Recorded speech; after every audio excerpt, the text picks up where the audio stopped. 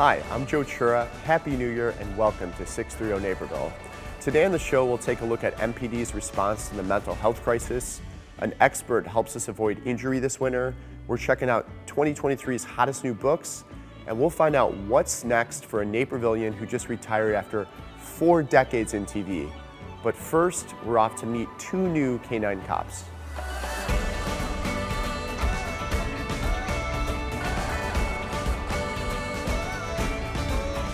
The Naperville Police Department has 2 new officers who are sniffing away crime in Naperville.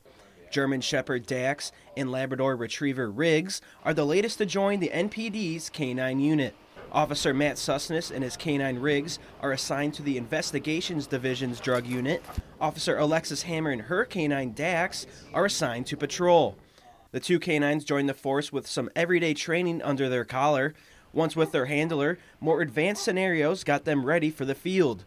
Still, new to the job, memorable and important moments have already been made. Honestly, his first day out, we were able to do a exterior open air sniff of a vehicle and was able to detect the odor of cocaine inside of the vehicle, and we found illegal ammunition as well. Just yesterday, he was able to do a currency sniff for a federal agency and detected the odor of narcotics on the currency as well. So these are some good moments for only having him for, a couple months at this point. While on patrol, Officer Hammer and Dax also have had some important encounters. We've done numerous vehicle sniffs so far. We almost had the opportunity to do an article search. That's basically when a suspect flees an area and maybe they tossed the weapon and whatnot, and we haven't found it yet. So he's able to detect human odor on articles. He's able to detect human odor via tracks, as well as narcotic sniffs and that kind of thing. As the K-9s become more experienced, so will their handlers. It's both Officer Sussness and Officer Hammer's first time as K-9 handlers, but it's always been Sussness's goal to get there. It's been my dream, honestly. Some people want to be astronauts and doctors. I wanted to be a K-9 handler with a police department. One of the police departments that I worked for prior to this was never going to have a K-9 program, so I had the opportunity to apply here and obviously work with him and apply towards this, so it's a dream come true. The Naperville Police K-9 unit now consists of 4 K-9s, with Riggs and Dax joining Rocco and Jill, both of whom were appointed to the department in 2017. For Naperville News 17, I'm Joe Kennedy.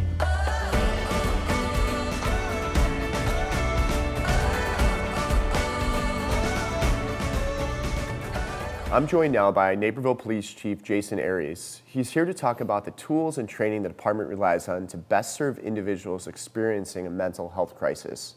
Thank you for being here today, Chief. Thanks for having me, Joe. So I heard 1 in 5 Americans suffer from mental health. What is the Naperville Police Department doing to get in front of this and respond to the mental health crisis that we're facing? That's a great question, because in addition to that 1 in 5, we go to about 1,000 mental health calls per year as a police department. So like anything we do, it starts with training, because when you become a police officer, you don't realize, you think I'm going out into the community to solve crime-related problems. Mental health's kind of that unknown. So our job as a staff is to make sure we're properly trained to handle those things. So all of our officers start out with a basic 8-hour mental health awareness class, but what we're doing as a department is we're taking that to the next level. There's a training out there that's called Crisis Intervention Training. It's a 40-hour training, CIT, on how to deal with individuals in mental health crisis. It's very advanced, and it's giving you tools and techniques to how to de-escalate and connect with those in a mental health crisis. And I'm proud to say almost 75% of our police officers are CIT certified. We will eventually have 100% of our staff certified in that to best handle these calls. What are the benefits that you're seeing from this training? Again, it goes back to de-escalation. Much of what we do in policing is to quickly solve a problem, quickly stop a crime. In mental health related calls, it's often quite the opposite. You want to slow things down. You want to find a common connection with someone that's in a mental health crisis.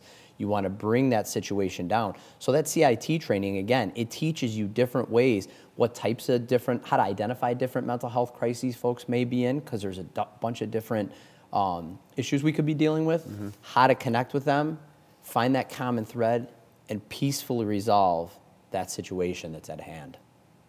Is the department doing anything else when it comes to mental health? Yeah, a lot of folks don't know. We actually have 3 social workers and a counselor on the police department staff. And what they do is we don't just go to calls and deal with it that day and it's done. Those mental health professionals who work for the police department, they follow up on them, much like a detective would on a criminal case, to go meet with the individual, make sure they have the right resources in place. Do they know where they can go for help? Are they getting the help they need? So they're following up with that person just to make sure they have the right things in place to help themselves. And then hopefully the goal of reducing recidivism of us going to those calls, because quite often we end up at a lot of the same addresses or dealing with the same individuals. And part of that is they just haven't found the right treatment yet. So our clinicians almost act like a paramedic would, get there, triage it, get them in line with the resources they need to hopefully get them on that path to being recovered as best they can. What are some of the things that the officers and the social workers see and they're faced with? Again, going back to folks in crisis, it could be just something with a person who's agitated for an unknown reason at that time. It could be a lot of domestic disputes have a mental health component to them. Some crimes are mental health related. So there's a myriad of things. There's not just like, hey, we're going to this type of call that's mental health related. Much of what we deal with, mental health issues are intertwined with those incidents. That makes sense. So what are things that someone can do in their home that's dealing with someone that could be having a mental health crisis or breakdown? So hopefully they've already met with professionals and have those resources in place. But if they haven't, you can call the police for help. That's what we're there for. So then we would get there and get the situation de-escalated on the front end. But those same clinicians that I'm talking about, they will come back and meet with the family. If the family doesn't have that plan in place at that time or is struggling to figure out how to deal with the issues that are arising because of the mental health problems that they're having in their household, same thing. We will get them those resources. We'll give them tips on how to best deal with that, and then get them in touch with the professionals that can help them get that family member on the right path. Got it. Are these social workers like always on call? Are they at the station getting ready to deploy if something should happen, or are they at home and they have to get ready and get out there? How does that work? All of the above except for at home. So every day we have them working on day shift and afternoon shift. So basically from 8 a.m. till 10 at night they're there. Always available on call to help. But I do want to give a plug to something that we had as a pilot and is in full implementation right now. It's our mobile CIT car. And what's very cool is the willingness of these clinicians. They get in a squad car. Ideally, it's with a CIT certified patrol officer, and they answer calls in progress in the field with our police officers. And these can be very hostile calls to start with, but they're there. They put a bulletproof vest on, just like the police officer does, and they're willing to walk into that crisis situation. And it's proven to be a huge benefit to us because, again, police officers don't have a college degree. Most don't in mental health, right? But our clinicians do. So we have CIT certified officers who have some strategies and techniques and that great training, but then you have the full-time professional there who is trained and has advanced training on how to connect with that person, maybe even better de-escalate the situation. It's been an excellent resource for the department and our community members. Yeah, because the officers can see and observe and model that behavior and then going forward if they would have to. Yeah, 100%. It's almost like they have such great training as it is, and police officers nothing's like it in person, in practice. Exactly, seeing that professional do it. So it's like putting more tools in your toolbox that day that maybe the clinician's not with you or not available on that call you're on, you can remember some of those things that she did and apply those in your day-to-day. Chief, thank you so much for being here today. This was really educational. It's amazing what the department's doing, and I definitely learned a lot. Thanks a lot for having me, Joe. Really appreciate it. After the break, we're learning about heart attack snow and how we can best protect ourselves as we head into these cold winter months. Stay with us.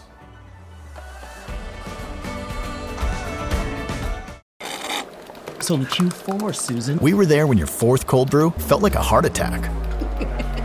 Oh, no. Cold brew has a lot of caffeine in it. We were there for that. fair. And we're here for everything else. Here it's personal because we get to know you. Stay in the know at home or on the go with NCTV 17 News Update. This quick recap of everything happening in and around town will be delivered straight to your email inbox for free. Sign up today.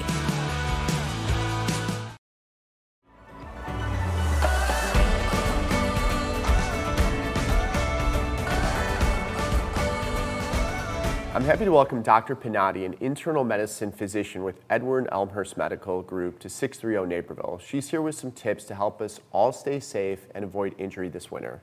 Welcome to the show. Yeah, thank you for having me. So what are the most common injuries that you see during the winter? I would say the most common injuries or presentations we'll see this winter are slips and falls on the ice and the snow, frostbite on the hands, feet, face, and then something called heart attack snow or chest pain from shoveling heavy snow out there. So let's dive into a few of those. What is frostbite?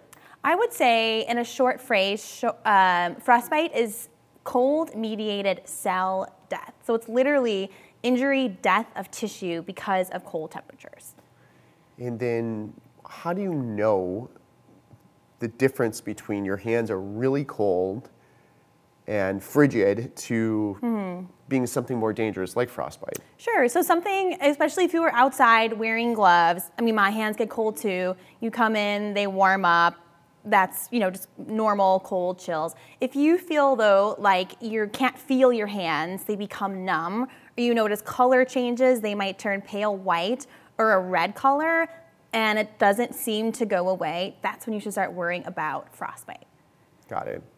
So what about heart attack snow? That's the first time I heard that. What is that? Yeah, so heart attack snow is kind of just that. It is shoveling snow that can actually lead to heart attacks, which is scary and kind of crazy. But so it's this wet, heavy snow that people are shoveling, and it takes a lot of exertion. Shoveling is great exercise. So when you are out there shoveling, your heart rate increases and your blood pressure increases. Those are all normal physiologic responses. But when you are outside, breathing in the cold air, in the cold temperature, your body also constricts the blood vessels, even the ones that supply the heart. So when you are doing this shoveling or exerting yourself quite a bit, your body needs more oxygen. So there's an increased demand for oxygen, but with the constriction, there's a decreased supply, and that mismatch can actually lead to heart attacks, can lead to adverse cardiac outcomes.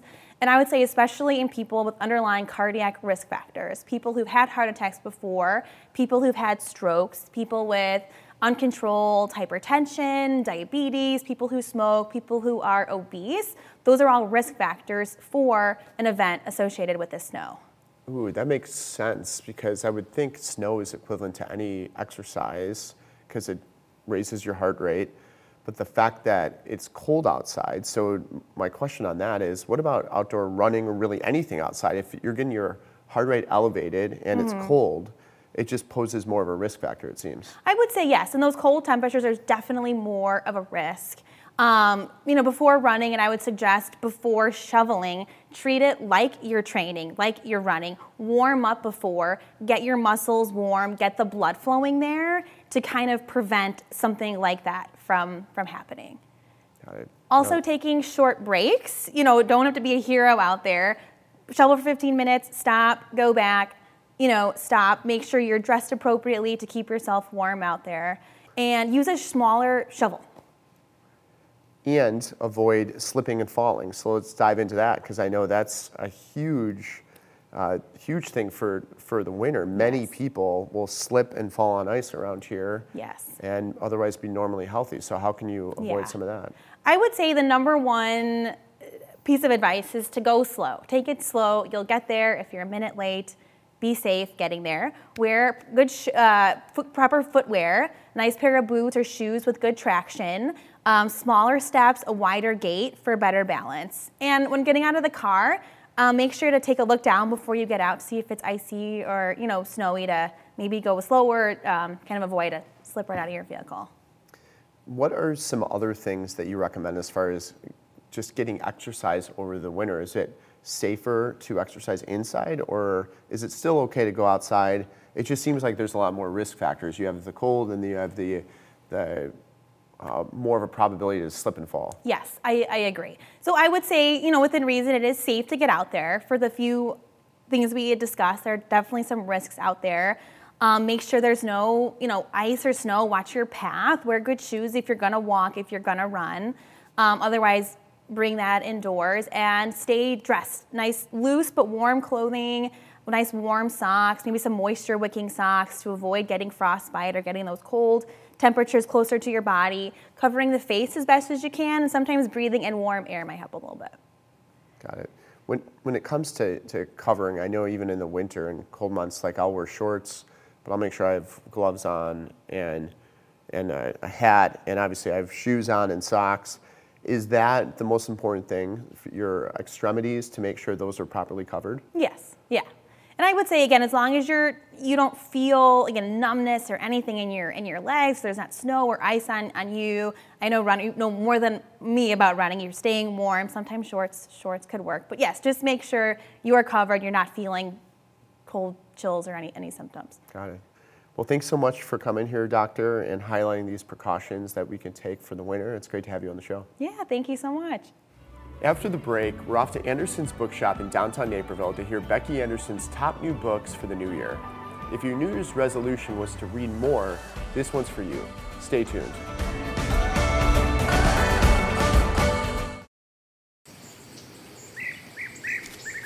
We were there when your kid discovered poison ivy. Now remember, leaves of 3. Let it be. We were there for that, and we're here for everything else. Here, it's personal, because we get to know you. Welcome back to 630 Naperville. Up next, we're off to downtown to see what's on Becky Anderson's list of top books for the new year.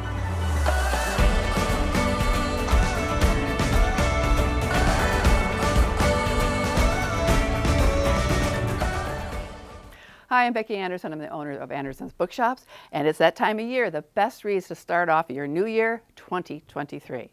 One of my favorites that came out just a couple of months ago is Marple.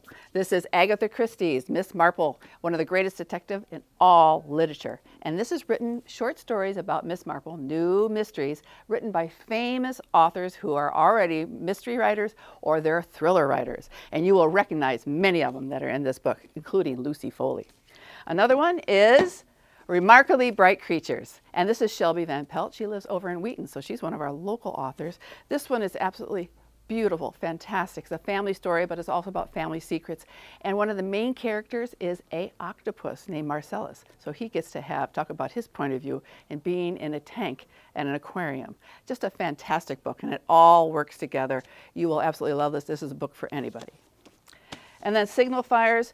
This book is so beautifully written. I stopped to read over different sentences, but this is by Danny Shapiro.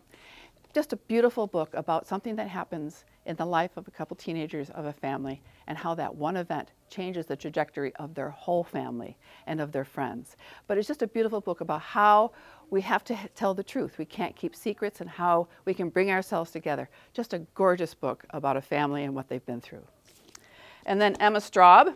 She is an independent bookseller, so we love everything that she writes. She has a wonderful picture book coming out soon. And this is called This Time Tomorrow.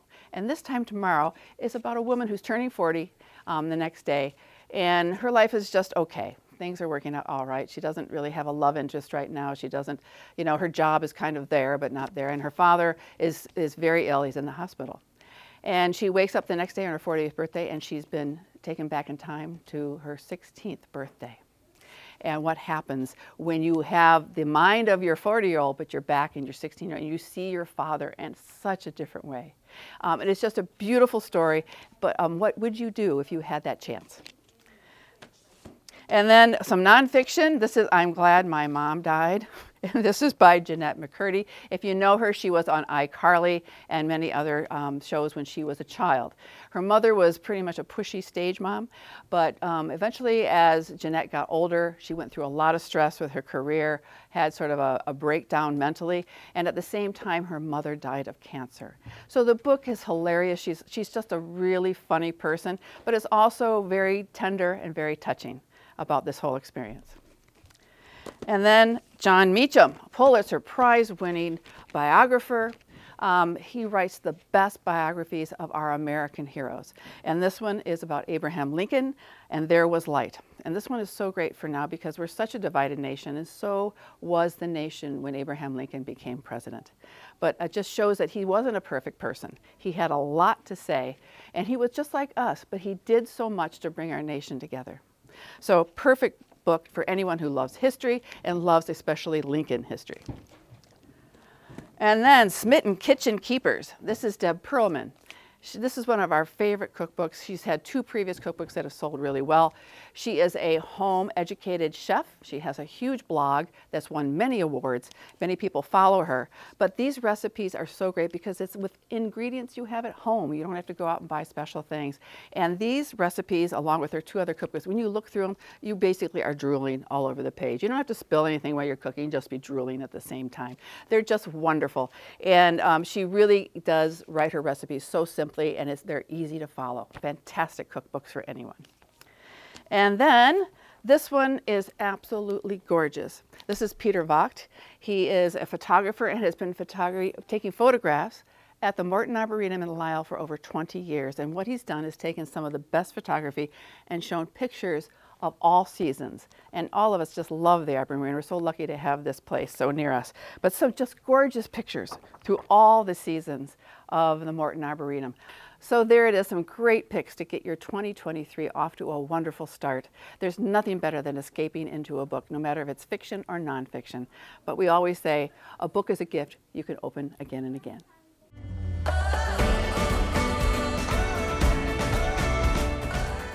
Thank you for joining me on 630 Naperville. My guest today is a Naperville resident who recently retired from TV after 4 decades in news. We are here to learn a little bit more about the man behind the desk and what is next for Alan Krzyzewski. Alan, welcome to the program. Well, Liz, thanks so much. Thanks for having me here. I saw your last newscast, and you did a really just a wonderful job of, thanking the viewers and your team and having everybody there. It was really well done. Oh, thanks, Liz. Thank you very much. I didn't want to take a lot of time to do it, and yet I felt there were some things that I really felt like I needed to say after 40 years that were important to say. I'll be honest with you, prior to doing it, I was pretty nervous about it. And not only nervous about doing it, but also concerned that I would get very emotional while I was doing it. I loved what I was doing. I loved the people I was working with. And after 40 years, you have a relationship with people in the city of Chicago and the Chicago area. Chicagoans in general, I think, have really embraced their news people for decades. It'll be interesting to see if that continues on in the future, but they really have. It may take you a long time to become a member of the family, as you put it, but it really does feel like that. And I feel that same type of relationship with the people that we're watching all those years, too. So kind of switching gears a little bit, so back to, with this little segment, Naperville Notable, which you are definitely one of them, I kind of like to ask questions that are just a little different to dive a little deeper. Oh, sure, yeah. So we asked you to pick 3 photos and tell us a little bit about, about them and what they meant to you in your life. Well, I had an interesting upbringing. My father was murdered when I was just 4 months old. I was a baby, so I didn't really know my father at all because of that. It was a robbery in Philadelphia. He was a crime victim. My mother then, as a single mom then with 4 kids, and I was the youngest, she was in a wheelchair after I was born. She was devastated, as you can imagine, and she faced some very difficult decisions. She obviously needed to get a job herself and work outside the home in order to financially support herself and also the children. When I reached the age of 4, though, she made a very difficult decision, but it was the right decision to make. And that is, she made the decision to send me, to place me and have me admitted to the Milton Hershey School in Hershey, Pennsylvania. And I grew up there. I was put there at the age of 4 and then went there from kindergarten through 12th grade. I graduated from high school there. Hershey, yes, the man and his wife, he was the industrialist and an incredible philanthropist. He gave his entire fortune to a trust that then would operate the school that I attended. It was originally founded as an orphanage back in 1909. It still exists today as a vibrant institution, but I was a beneficiary of that. I was the beneficiary of an individual who decided, what am I going to do with my money? All this money I have, I'm going to do something good with it. Well, it was a very brave and courageous and loving decision by your mom. It really was. Yeah. And don't misunderstand me. I had a relationship with my mother my entire life while she was alive. So she was able to visit me one weekend a month. We had visitation privileges, as they called it, and I'm sure it's changed today. I'm talking about when I attended there. When my mom came to visit me that first time, and I referred to my house mother as Mom, you can imagine how that crushed her heart. Oh, I bet. It's tough, but you've made her proud. Yeah. Oh my gosh, we had a wonderful relationship. Yeah, we really did. She passed away from Alzheimer's a long time ago. She had a quest for knowledge and a quest for culture and travel that she really instilled in all our kids, and she was incredibly loving. We had a great relationship. Alan, through all that growing up at the Hershey School, what did you want to be? Was journalism part of it? Oh no, not even at all. Not beginning certainly. I don't know why. I've always had a fascination with aviation, so I really wanted to be a pilot. I wanted to be an airline pilot, actually. I think your love for space and aviation is curiosity. What's out there? Yeah. And you have to be curious as a journalist. That's the number one essential. Mantra is to be curious. And I'm sure you do too. When you speak with young people who are interested in the field, I say never lose that curiosity. But I think it all ties into a little bit with that wanderlust and travel, because that's another thing that you really love. And you mentioned with your mom that she kind of maybe sparked that when you were 12. Yeah, she did. She definitely did. Somebody long ago capped this phrase that says, travel is the only thing you can buy that makes you richer. And there's a truism to that, I think, because I believe as you travel and you see different cultures and you hear different languages and you see families in other countries and places, you realize that, yes, there's wonderful differences between us and wonderful cultural differences and you name it, between cuisine, between language, between what you wear, between what you do for a living. All of those things may vary in all those examples, but at our core, we are very much the same. We are human beings. We'd like to enjoy each day. We'd like to be able to say our lives are good. We'd like to be able to have food on the table, a roof over our heads. We'd like, if we have children, maybe for their lives to be better than the lives we've had. That's universal, it seems to me. And I think if we had more of an understanding of that, maybe we'd be able to get along a whole lot better too. Alan, thank you so much for taking time out of your day to stop by and share a little bit with our viewers and just to get to know you a little bit more. You know, we all saw you on Channel 7 and appreciated that, and now we get to see you around town. So. Well, you will, and thank you, Liz. Thank you very much. It's a pleasure to be with you. It's a pleasure to have you. And thank you for joining us on Naperville Notable. As we all make resolutions this month, I would encourage you to think about how you can be specific and realistic. When you write down your resolutions, be as specific as possible. It will help make it easier to track and chart your progress. Also, even though we all want to shoot for the stars, if you keep your resolutions realistic, you'll be more likely to achieve your goals and move on to bigger and better targets. That's going to do it for us on this edition of 630 Naperville. Remember, if you think you can do more, you can. I'm Joe Chura, and I'll see you next time.